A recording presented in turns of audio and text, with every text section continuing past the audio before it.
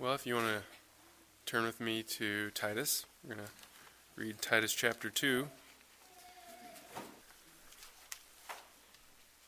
Let's just go ahead and read this whole chapter here together. But as for you, teach what accords with sound doctrine.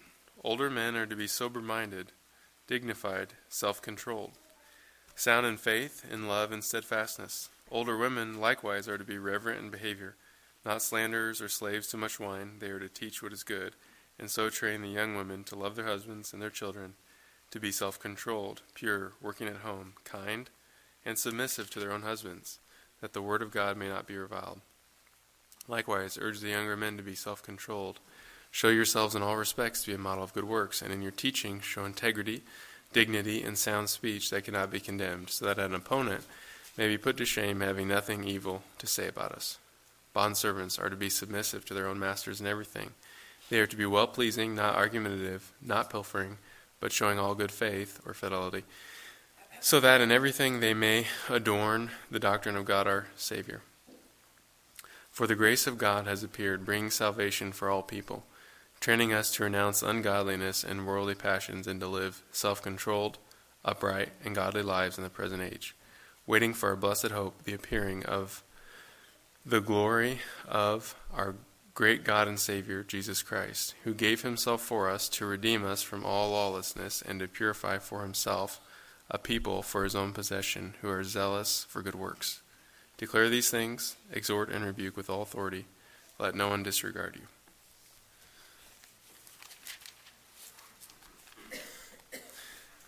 I'm going to start this morning just telling you kind of a thing that I like to do with my students back when I used to teach out at the JJC. I had a class of quite a large range of students, but a lot of times if we got a whole new class, which happened pretty often because people were in and out, but I would show them this video of this experiment that was a long-running psychology experiment that they did, where they would take little kids, I think they were four-year-old kids, and they would put them in a room and they would say, all right, I'm going to go out for a little bit, but I'm going to put this marshmallow on a plate. Maybe you guys have seen this before. And if you don't eat it, when I come back, I'll give you 2 marshmallows. And they videotaped the kids, which surely the parents had to consent to this. But the kids just sat there, and they have videos of the kids, like rocking back and forth. Some of them turned around backwards so they couldn't see the marshmallow, and some would pick it up, and sniff it, and all these, different things. You can imagine all the different things the kids would do, and some kids ate the marshmallow, gave in before the person came back, and they were all alone in the room, so they were just acting like little kids, squirming and singing and kicking their legs and pounding the table and just everything you can imagine. And some kids even ate out the inside of the marshmallow and put it back, stuff like that. So, anyways, all that is to say, they followed these kids. This was an experiment about self-control, basically. And then they followed these kids for like 20 years. And they just kept checking up on these kids. And they found that the kids that could not eat the marshmallow and wait for 2 marshmallows did better on the ACT. They were more likely to go to college. They had a higher GPA. And there was all these things that were correlated with this 4-year-old marshmallow test. And basically the study was about self-control. And really, it kind of makes sense if you think about it. Because the same thing you're doing when you're 4 and you're looking at that marshmallow, you want to eat it, but you also know it will be better if I don't eat it, is what human beings have to do every day of their lives in a lot of areas. And it's the same thing that a high schooler does. It's kind of fitting that I'm giving this illustration on the day we're talking about graduation, because if you're a high schooler, what you did is over and over, you set that marshmallow of, basically having fun aside to actually study for the test or whatever, even though you knew I would rather do something fun right now than memorize all the presidents or whatever. That this, self-control is something that we do all the time in many different areas. And the reason that experiment worked and predicted so many things is because self-control is such a big part of our lives, just naturally, whether you're a Christian or you're not a Christian at all. It's really important. And so I would show that video and talk to my students about it, and just try and encourage them, basically, think about your future, think about what you're doing. There's many things that you could do that might feel good right in the moment that will jeopardize something better in the future. And they kind of, of course, liked the video and thought it was funny, but I'd also give them food, so they like that too. But anyways, all that is to say, today we're going to talk about that same idea, self-control. And it's actually the most common word here in Titus chapter 2, but it is and it isn't. There's actually multiple words for self-control in Greek. And so I thought, as we think about this, what is self-control? Why does this come up over and over here in Titus? You see, it says at the very end, which we read, that for all Christians, this is at the end, verse 11 and 12, for the grace of God has appeared, bringing salvation for all people, training us to renounce ungodliness and worldly passions, and to live self-controlled, upright, and godly lives in the present age. So that's for all Christians, but it appears in the list for every group except for the older women. It does not appear in the older women. But in 1 Timothy 2, Paul does bring this idea of self-control for all women. So obviously I think it's applicable to everyone since it's at the end. And also he brings it in. I'll just read you that verse from 1 Timothy 2, just so you know. It says, likewise, women should adorn themselves in respectable apparel with modesty and self-control, not with braided hair or gold or pearls or costly attire, but with what is proper for women who profess godliness with good works. And so all women and men and every person here, self-control is important for every person, whether you're a Christian or not a Christian, but this specifically is dealing with Christians in the church.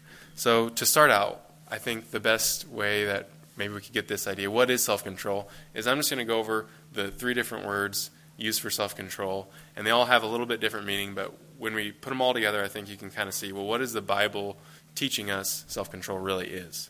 And so we'll start there. So the first word for self-control,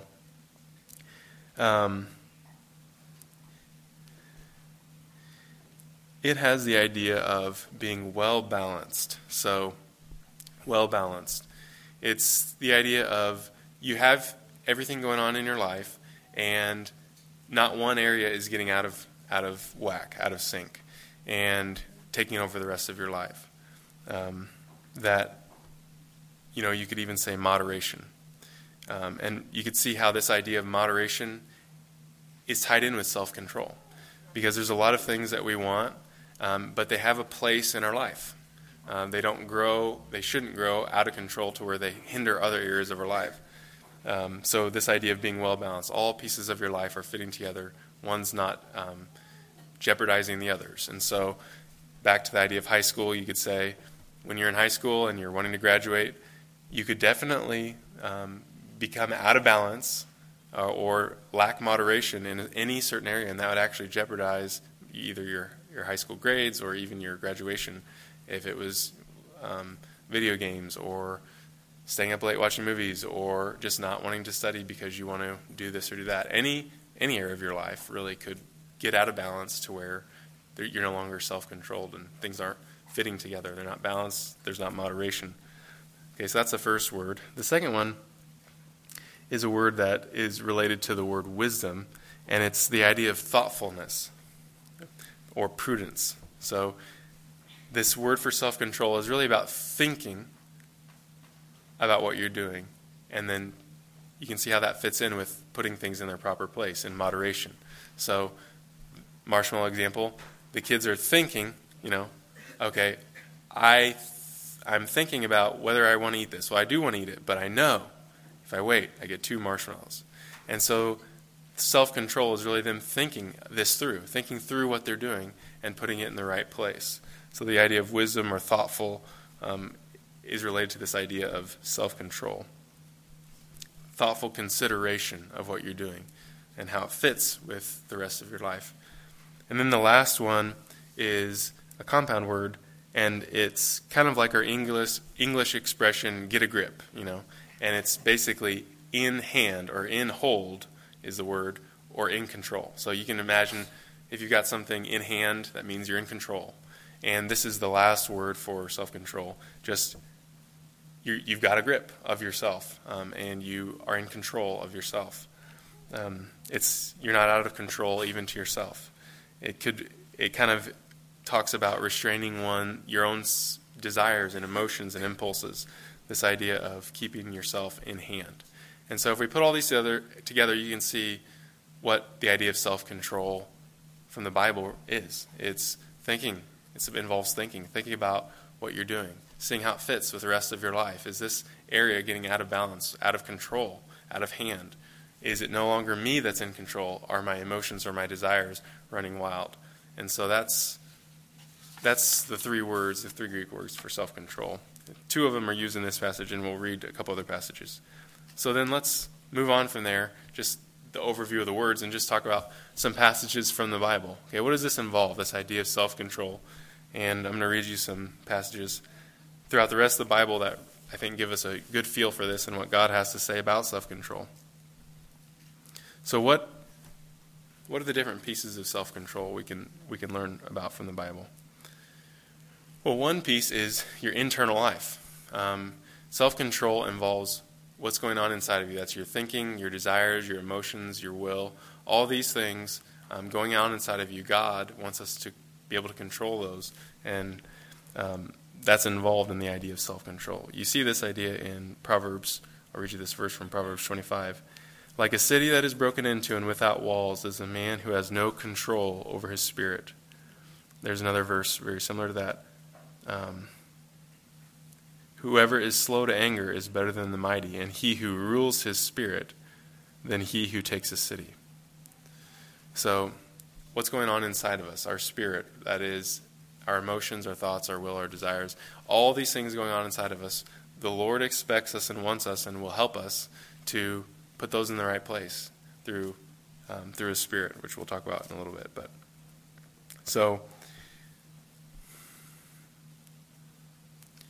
let's just think about this together. And some of the passages in the New Testament bring out this idea of controlling these natural desires that we have.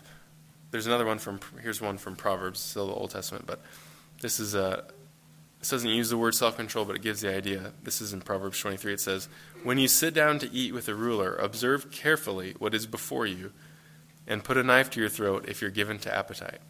So the idea is, if you're sitting down to eat, you need to control yourself, your appetite, and not let it control you. The same idea Paul talks about with using the word self-control in 1 Corinthians 7, 8, and 9. This is a different natural desire, but this is, "To the unmarried widows I say that it is good for them to remain single as I am, but if they cannot exercise self-control, they should marry, for it is better to marry than to burn with passion." So we've got all these natural desires. Everybody has a natural desire to eat, to have comfort, all these other things that go into just being a human being. No one is out seeking pain. Everyone likes a good meal. People want to be married. There's all these natural desires that go into our life. But self-control is when those desires are running your life, not you. That's a lack of self-control. Self-control is seeing that there's a person. These desires aren't me. I'm a person overlooking all these desires, and I can choose and decide what's appropriate at what time. And there's so many different examples of this. I'll give you one more from Proverbs about this. This doesn't use the word self-control, but it gives the idea. "I passed by the field of a sluggard, by the vineyard of a man lacking sense, and behold, it was overgrown with thorns, and the ground was covered with nettles, and its stone wall was broken down. And then I saw and considered it, and I received instruction, a little sleep, a little slumber, a little folding of the hands to rest, and poverty will come upon you like a robber, and want like an armed man." So here's another natural desire, sleep. Sleep, is that a good and fine natural desire? Absolutely. Can you lose self-control? The desire for rest, that's a good desire. But if it starts to consume the rest of your life, where the desire for rest is controlling you, you're not overseeing it, that's a lack of self-control. And so we all want to push the snooze 1 or 2 or 3 or many, many more times every day. But, if we have a job, we know we have this greater desire, which is, I don't want to lose my job. I want to be able to eat. And so after I hit it however many times, I'm going to get up no matter what, and I'm going to make it in, because that's better. That's more important than this natural desire. And so he's giving an example there, the writer of Proverbs, of somebody who decided, I'm just going to let that desire control my life. And it destroyed their life. And their house was run down, and they didn't have food. So one more area, we could really describe these areas at the way that Paul talks about the rest of this whole section in Titus 2. So we talked about, if you remember, 2 things that govern the whole Christian life: faith and love. No matter what we're doing, we should be walking in faith and love. And I was thinking about that and thinking about different things people said. Actually, one person was like, well, what about self-control? It's like, well, yeah, that's a good point, because self-control actually covers all the rest of these categories that we're going to talk about in Titus, the rest of Titus 2, which we could split them up. This is the way I would split them up. Our thinking, so that would be all the internal things, our behavior, and our words. And so Paul is concerned about that. We're going to go through all the rest of the words, not just one at a time. We'll get through them a little bit quicker than this week. But all the rest of the commands here, and we're going to split them up, men and women. We'll do men, and then we'll do women. But everything he says could be broken down into these 3 categories: your thinking, your behavior, and your words. And he's concerned about those 3 areas in the life of the believers here in Crete. And apparently self-control was a big issue, because he brings it up over and over, more here than in the other letters, like Timothy. So this is a big deal in Crete, and we talked about the culture there in Crete, and how even their words, the name for someone who is in Crete is still in our language today, a Cretan, somebody who's not a good person, who lies, And so he's saying, you guys are Christians, you're a church now, but the grace of Christ changes you, changes your life. It affects every area of your life: your thinking, your behavior, and your words. And self-control covers all those. We want to be self-controlled in our thinking. We don't want to let the things going on, the things going on inside of us, run our lives. That it could be, for somebody, anger, or it could be worry, or it could be even focus. You're focused on something that's not good, or you're just focused on the wrong things. We need self-control in the area of our internal life. We need self-control in our behavior. And so he talks about lots of things, whether that's if you have a little wine at dinner, he's saying don't get drunk. He's talking about how wives, if you're raising kids, this is how you should treat them. You should be kind. You should be self-controlled. There's times, all of us parents, hopefully, or not hopefully, I think all of us would admit that we get frustrated with our kids, and we have to exercise some self-control. And many times we fail too, and we're too harsh or whatever. And that's what Paul's saying here to wives: be kind in how you act towards your kids. In the same way, submissive to their own husbands. I mean, I'm sure there's many times where the wife thinks this is a bad decision, and you want to just say, that's stupid, I'm not going to do it. But God's asking you to look to the husband as the leader, and to say, you know what? God put you here, and you're my husband. I'm thankful for you. That doesn't mean you're going to make every decision right. You don't have to say this out loud. And just say, okay, let's try that, And every once in a while, you might be surprised it works out.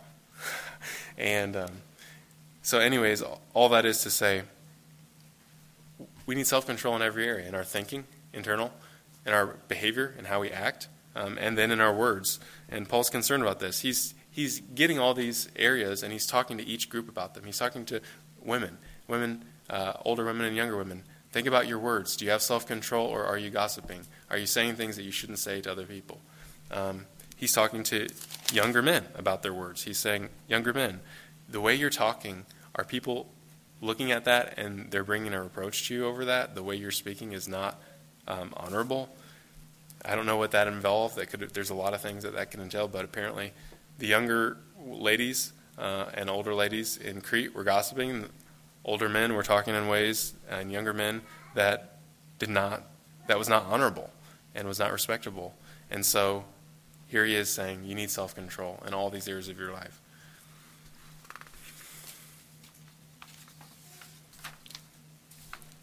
So far, hopefully you can see what self-control is, how it affects and is important in many and every area of our life, just like faith and love. We want to walk in faith and love. But I don't think it's as essential as faith and love, and we'll see that in just a little bit. One thing I want to stop here and point out is you can be a real Christian and lack self-control. And you can be attempting to walk in faith and love and not have self-control. Peter talks about this. Why don't you turn here with me to 2 Peter 1. This is a good verse here. 2 Peter 1, verse 9. And then we'll just jump back to Titus after that. But 2 Peter 1, 9.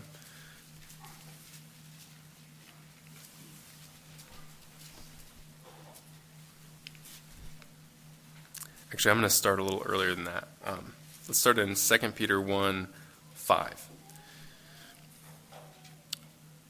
For this very reason, make every effort to supplement your faith with virtue, virtue with knowledge, knowledge with self-control, self-control with steadfastness, and steadfastness with godliness, and godliness with brotherly affection, brotherly affection with love.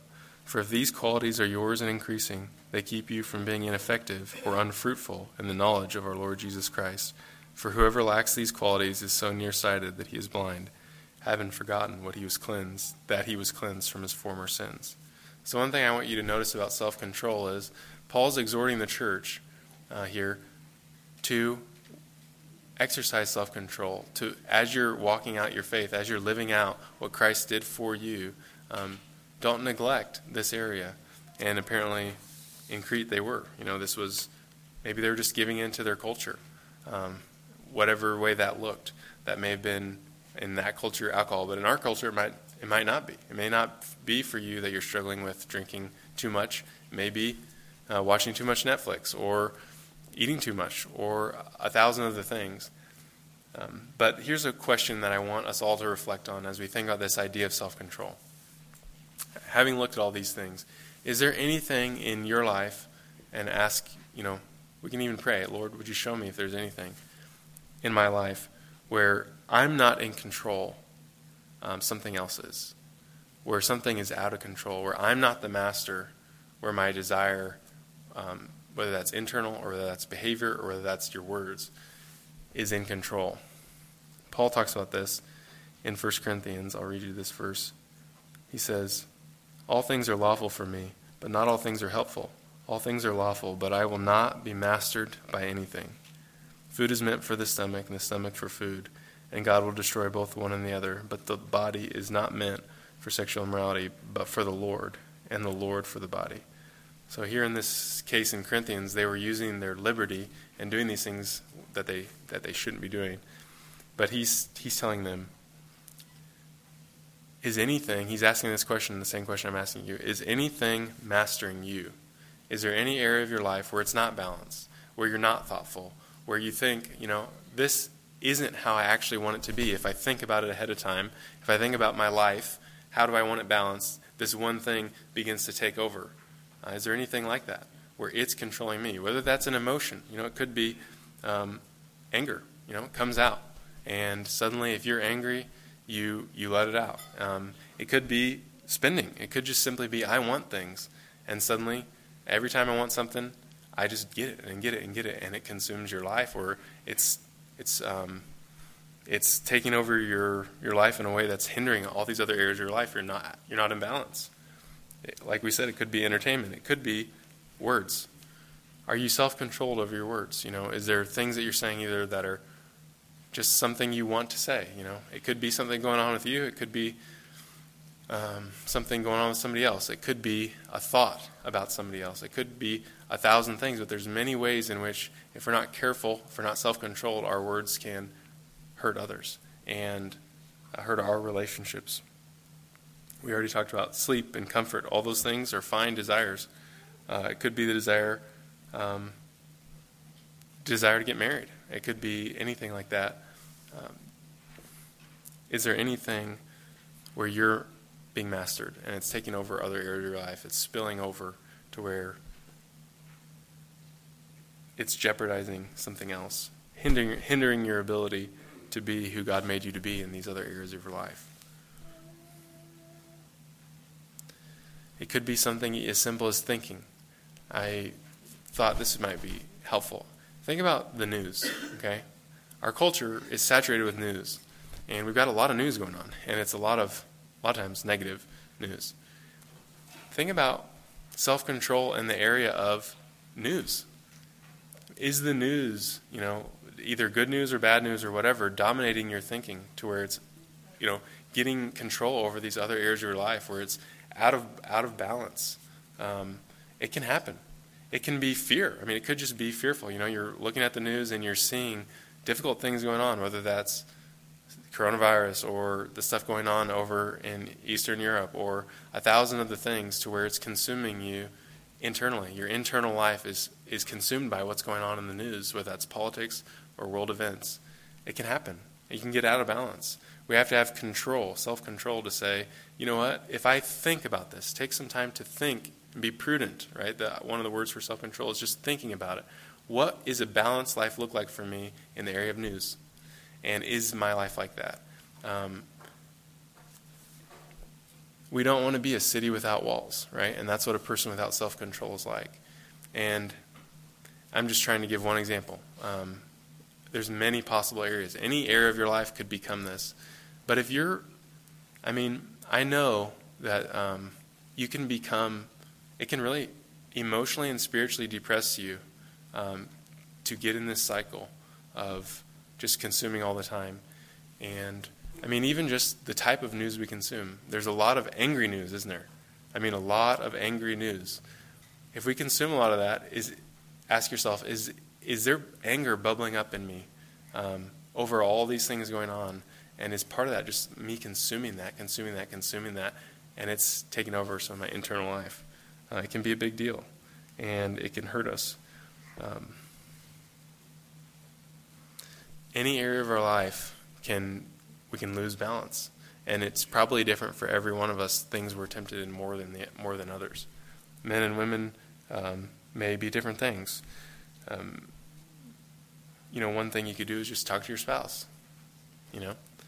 It may be different backgrounds. I know if you've had somebody in your family get sick or chronic sickness, sometimes even just sickness can become this thing that you think about all the time, and you worry about. We want to have self-control in every area. Give things to the Lord. It could be difficult things or it could be easy things. And I've shared this story before. In the 1936 Olympics, so that was the one that was in Germany, kind of a famous Olympics. This is kind of interesting. They didn't fly all the Olympians over there. They took them on this big cruise ship over across the Atlantic. And so all the Olympians got together on this big cruise ship. And I don't know how long it took, quite a while, to get over there. And there was all the food you could eat, and you can imagine in 1936, some people didn't have a lot of food and weren't used to being able to eat seconds or even as much as they wanted. And so what actually happened is many of the American Olympians actually ate themselves out of the Olympics. Not an exaggeration. So think about this. All the discipline that goes into, I think specifically the wrestlers were one of the ones because there's weight classes there. And others just ate too much, period, and probably didn't perform as well. But some of the wrestlers literally couldn't compete because they had spent all this time and all these years training. Think about all the discipline and self-control that it takes to become an Olympic wrestler. That's pretty amazing. But then in the 2 weeks that it took to cross the Atlantic, they didn't have the self-control to make it there and to compete because of good food every night. So you can see that it may not just be difficult areas of our life that we need self-control. It may be the good areas. It may be when maybe for some of us, it's when things are going the best is when we are really lacking self-control. Not when the things are really difficult and you feel like saying something, angry or saying something like that. It may be when everything's going really, really good, that's when we let go and we lose self-control. And so whatever it is in our life, we just want to ask ourselves, who's in control? Is it me or my desires? Is there something else to where God is not in control anymore, that I'm letting these other things be in control? And I want to use this to kind of talk about the gospel, really, because this is really a picture of all of us pre-Christ. Philippians 3:19 says, this is talking about non-Christians, their end is destruction, their God is their belly, and they glory in their shame with minds set on earthly things. This phrase, their God is their belly. We've talked about this before, but without God, with no God, you can let this happen, where it's like, what's in control? What's my ultimate master? And it becomes just whatever I feel like doing, whatever makes me happy, whatever makes me feel good right in this moment. That their God becomes their belly. This highest principle that controls all these competing desires is simply whatever feels good. And I want you to think back, if you're a Christian, think back to before you're a Christian. All of us can say sin had mastered us, right? There was areas in our life where we knew this is wrong. It makes me feel guilty. It hurts other people. And we were stuck. Every single one of us. Likely lots of different areas, but we were stuck in this pattern of a lack of self-control and being a slave to sin. But the good news is Christ, right? That we don't have to be stuck there. That I remember coming to church, and I think I've told this story before, but I remember coming to church, there was a specific sin that I just felt terribly guilty about. And every week I would say to God, I prayed the same prayer. And sometimes it was every other week or whatever, but I would just pray, God, I'm going to try harder next week. I'm going to try harder next week. And that went on for years, where I had no mastery, right? This sin had mastery over me. I knew it was wrong. I wanted it to be gone, and I kept falling and falling and falling because I was doing it in my own strength. I was trying to defeat it myself. But let's get to the good news here on self-control. We're not left alone. At the end of Titus 2, it talks about that the grace of God has appeared, bringing salvation for all people, training us to renounce ungodliness and worldly passions and to live self-controlled, upright, and godly lives in the present age, waiting for the blessed hope and the appearing of the glory of our great God and Savior, Jesus Christ, who gave himself for us to redeem us from all lawlessness and to purify for himself a people for his own possession who are zealous for good works. So you hear that? You hear the work of Christ in there. He came to redeem us. All the self-control that we didn't have, all the times where we sinned, where we did things we know, I know this is wrong, but I'm going to do it anyways. God came to purchase us out of that. Not only that, he not only to purchase us and forgive us, but to purify for himself a people for his own possession. So he's going to purify us, and then he's going to train us, it says.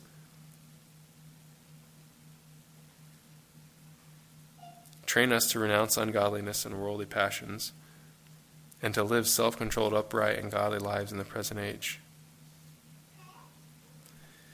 Later on in chapter 3, it talks about the Holy Spirit. He saved us not because of works done by us in righteousness, but according to his mercy by the washing of regeneration and the renewal of the Holy Spirit, whom he poured out on us richly through Jesus Christ. So here's the good news is, one of the fruits of Spirit is self-control. That we're not in this alone. Galatians 5, the fruit of the Spirit is love, joy, peace, patience, kindness, goodness, faithfulness, gentleness, self-control. And those who belong to Christ have crucified the flesh with its passions and desires. If we live by the Spirit, let us keep in step with the Spirit. God isn't going to leave you alone. If we lean on the Lord, if we're actually trusting him, he doesn't just point us in the right direction. He puts his Spirit inside us to empower us and to help us to move and to give us the power to do that, to empower us to go forward in every area of our life. But specifically what we're talking about today is self-control. We want self-control in our thinking. We want self-control in our actions and in our words. In every area, God wants to help us. And He's sent us the Spirit just to do just that. That the Spirit is going to help us. It's the power on which we're leaning on to break the chains of sin ultimately in every area. Whether you're lost, that's the answer, is Christ. Or whether we're a Christian, the answer is lean in on Him and ask for help. Trust. I want to read you one more passage here from Romans 8 that's really kind of highlights this idea of the Spirit. This idea of what we were like before we were Christians versus the Spirit empowering us and changing us. This is Romans 8. For to set the mind on the flesh is death, but to set the mind on the Spirit is life and peace. For the mind that is set on the flesh is hostile to God. It does not submit to God's law. Indeed, it cannot. Those who are in the flesh cannot please God. You, however, are not in the flesh, but in the Spirit, if in fact the Spirit of God dwells in you. And anyone who does not have the Spirit of Christ does not belong to Him. But if Christ is in you, although the body is dead because of sin, the Spirit is life because of righteousness. If the Spirit of Him who raised Jesus from the dead dwells in you, He who raised Christ from the dead will also give life to your mortal bodies through His Spirit who dwells in you. So then, brothers, we're debtors not to the flesh to live according to the flesh. For if you will live according to the flesh, you will die. But if by the Spirit you put to death the deeds of the body, you will live. For all who are led by the Spirit of God, are sons of God. So, just to conclude, lean on Jesus, right? Wherever we are, whatever we're doing, we need self-control. And the Spirit, through Christ will help us. And He's offering that to us. Lean on Him, run to Him, ask for help, confess your sins to Him, and these areas that you need help. One other thing you might do is talk to somebody. I mean, if there's an area in your life where you really are lacking self-control, one thing you can do is talk to your parents if you're a kid. If you're still living with your parents. If you're married, talk to your spouse. Talk about it. Ask for prayer. Ask them to pray for you. Ask them to help you. If neither of those are options, you can talk to one of the pastors or deacons. You could talk to somebody that's a good friend, a trusted friend. But we need the Lord, and we want to honor the Lord, and this is a big area. We want to mature, and just like we read in Peter, we don't want to just know the right things, to try and walk in faith and love, but not have self-control. We want maturity, and this is a part of it, is thinking about what God wants us to do, and having that balance, wherever that is, whether that's in our words, whether that's in our actions, in our thoughts, in every area. Ask the Lord for help. And this is a blessing. This is something that we can be thankful for, even though there's an imperative here, which is we want to walk this way. There's such a blessing, isn't it? I mean, think about just racing thoughts. I mean, all of us have had the experience of worry, just consuming worry. Something's going on. Something's really, really bothering us, and it keeps us up. Things like that. What a blessing to know that God is willing to help us to lay that aside, to carry that burden, and He's not going to let us just stay there. He's given us the Spirit, and we can lean on Him and say, Lord, I'm really having trouble laying this thought or this difficulty aside, but you promised. You said one of the fruits of the Spirit is self-control. You promised you'd help me. You give me life, and I'm trying. Would you help me to set this aside? Or you could think about the blessing of, just think about Philippians. When we talked about Philippians, all the things it says to think about. Think about what's honorable, what's beautiful. There's so many wonderful things to think about, and God's exhorting us, think this direction. Think about Christ. Think about the good things God has done. Always be thankful. And what a wonderful life to be focusing on these wonderful things that God has done, on who He is, and to be thankful constantly. We need self-control for that to happen in our thinking. And so we can lean on the Spirit. We can lean on Christ to help us. What a wonderful life to have this, not only Christ as our example, What an example of self-control Christ is, but to have him present with us, helping us when we fail, when we fall short, when we feel weak. And so this is an imperative, but it's also good news. And so let's pray together.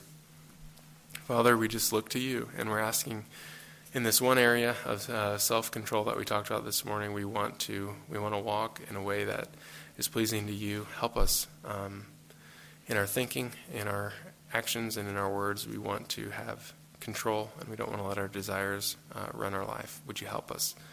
I pray for kids in the church, just that as they grow, that you would grow them in self-control in every area. I pray, whether that's schooling or interpersonal things or whatever, just have mercy there on our kids. I pray that they would come to know you and be looking to you for help. We just ask for forgiveness in all the areas we fall short. Lord, help us. Forgive us and empower us as we go forward. I do ask that you'd help us to think on what's true and right and good. We don't want to be consumed by worry, anxiety, or fear, anger, anything like that. Would you help us to be focusing on you and on what you've done in the world? We want to be blessings to other people. Pray you'd help us to do that. We're just looking to you for help. We're thankful. And we thank you, Jesus, for the example of self-control you were and the difficulties you went through on our behalf. We hand these things to you, and we love you. Amen.